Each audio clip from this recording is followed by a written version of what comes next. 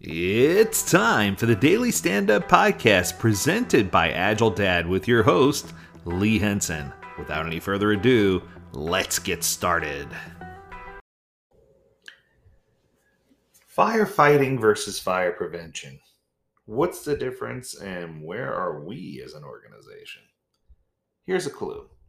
One of the things that I recently observed at one of my coaching engagements was that the team explained to me that they only signed up for one new feature or one new backlog item per sprint. And when I approached them and asked them why, they said, we only signed up for one because we know that we're going to spend the majority of our sprint, the majority of our time putting out fires for all the things that come up, which immediately raised a red flag, obviously. So the question became, why are they spending so much time firefighting?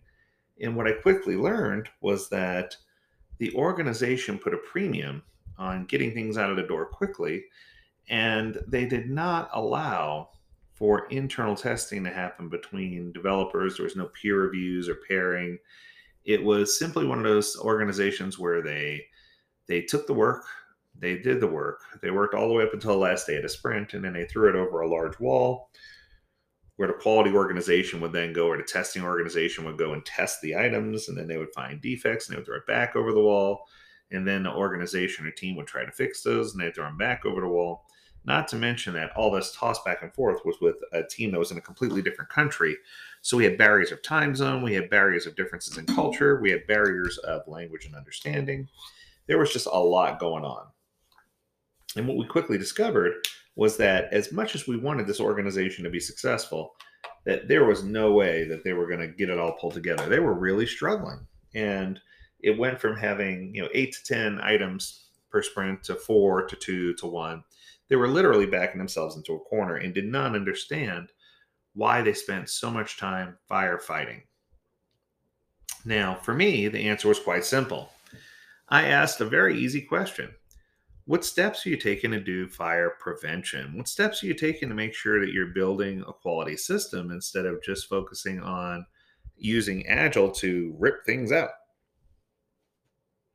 In the past week, I had an opportunity to attend a couple of different certification classes regarding the stable framework. One was a certified stable process owner, and the other was a certified stable master chief. And what I can tell you is I took away some very interesting observations from those classes regarding how we build quality in and how Agile often, I don't want to say disregards quality, but puts quality on a back burner to try to rip out the most efficient things and to be able to pivot quickly to meet consumers' needs.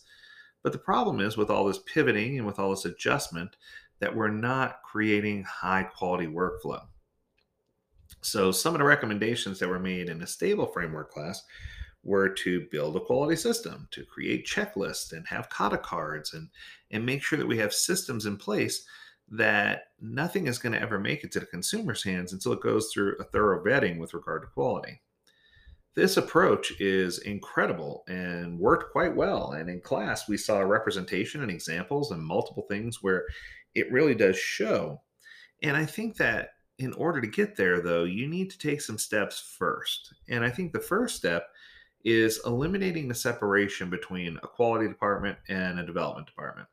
When people are building products or services, they should also be reviewing, peer reviewing, pairing, and testing each other's work to make sure that they have an understanding of what's being built, why it's being built, how it's going to be used. I mean, there's so many things that they should be focused on.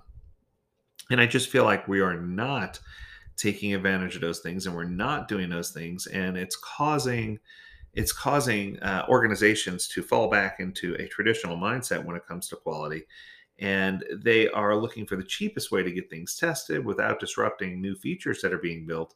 But what they quickly discover is that because of this behavior, they're spending way more time firefighting than doing any long-term fire prevention. So for me, one of the keys to doing this successfully, the first key is to eliminate that separation and have people working together to solve complex problems. The second key is to make sure people are planning a little bit ahead. If I know that a particular part of our system needs to be reworked, or that there's an infrastructure related issue that's going to eventually break and cause us pain down the line, or we're switching to web services, or whatever the case may be, it's important for us to put steps in place to have proactive fire prevention. Whether it's, whether you think of the national park services with controlled burns, or whether you think of, organizations that understand that they're going to have to pay for this eventually, but why not invest now and get it done so that it's less painful in the future?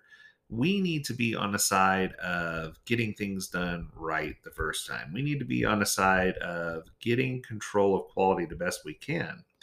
And for those of you who aren't familiar with the stable framework that I mentioned a couple of times, I think this would be a good opportunity for you to pick up the Stable Framework book by Mike Berry and take a look at it.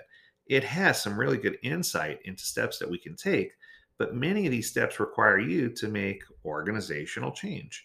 And while this sounds oh so expensive and there's two new roles and all these things, the truth is these roles already exist in your organization, and they've just been given this title or this authority to be able to perform different things within the organization to help them yield higher quality. So I think that when we start talking about fire prevention, we have to ask ourselves, is our environment stable? Do we have high quality things? And what can we do to get there?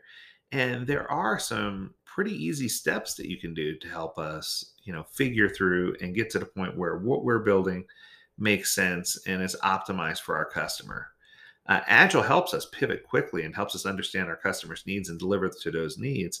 But Agile doesn't always think quality first. So I think it's important for us to really get our head around the quality first piece of it. And I guess the final step is to make sure that when a team does sign up for new work, that they understand or that we have a way to control outside interruptions. Now, whether those interruptions are defects or whether those interruptions are requests for new things, we just need to find a way to govern or manage those interruptions. And we need to make certain that we're asking the right questions and solving the right problems. And I think that if we can control the interruptions and stop the disruption of flow, if we can limit work in progress, and if we can get people testing each other's things, that's a great start to getting us down the path of fire prevention. And then what we can do is let the team hyper focus on the things that they need to do to meet the customer's needs. And it'll help them become predictable, and it'll help us as an organization really focus in on doing the right thing and getting it done right. That's going to do it for today. I hope that you enjoyed this episode. We always love to hear from you. Learn more at agiledad.com. As always, we encourage you to stay healthy, stay well, and stay agile, my friends. Until next time, do take care.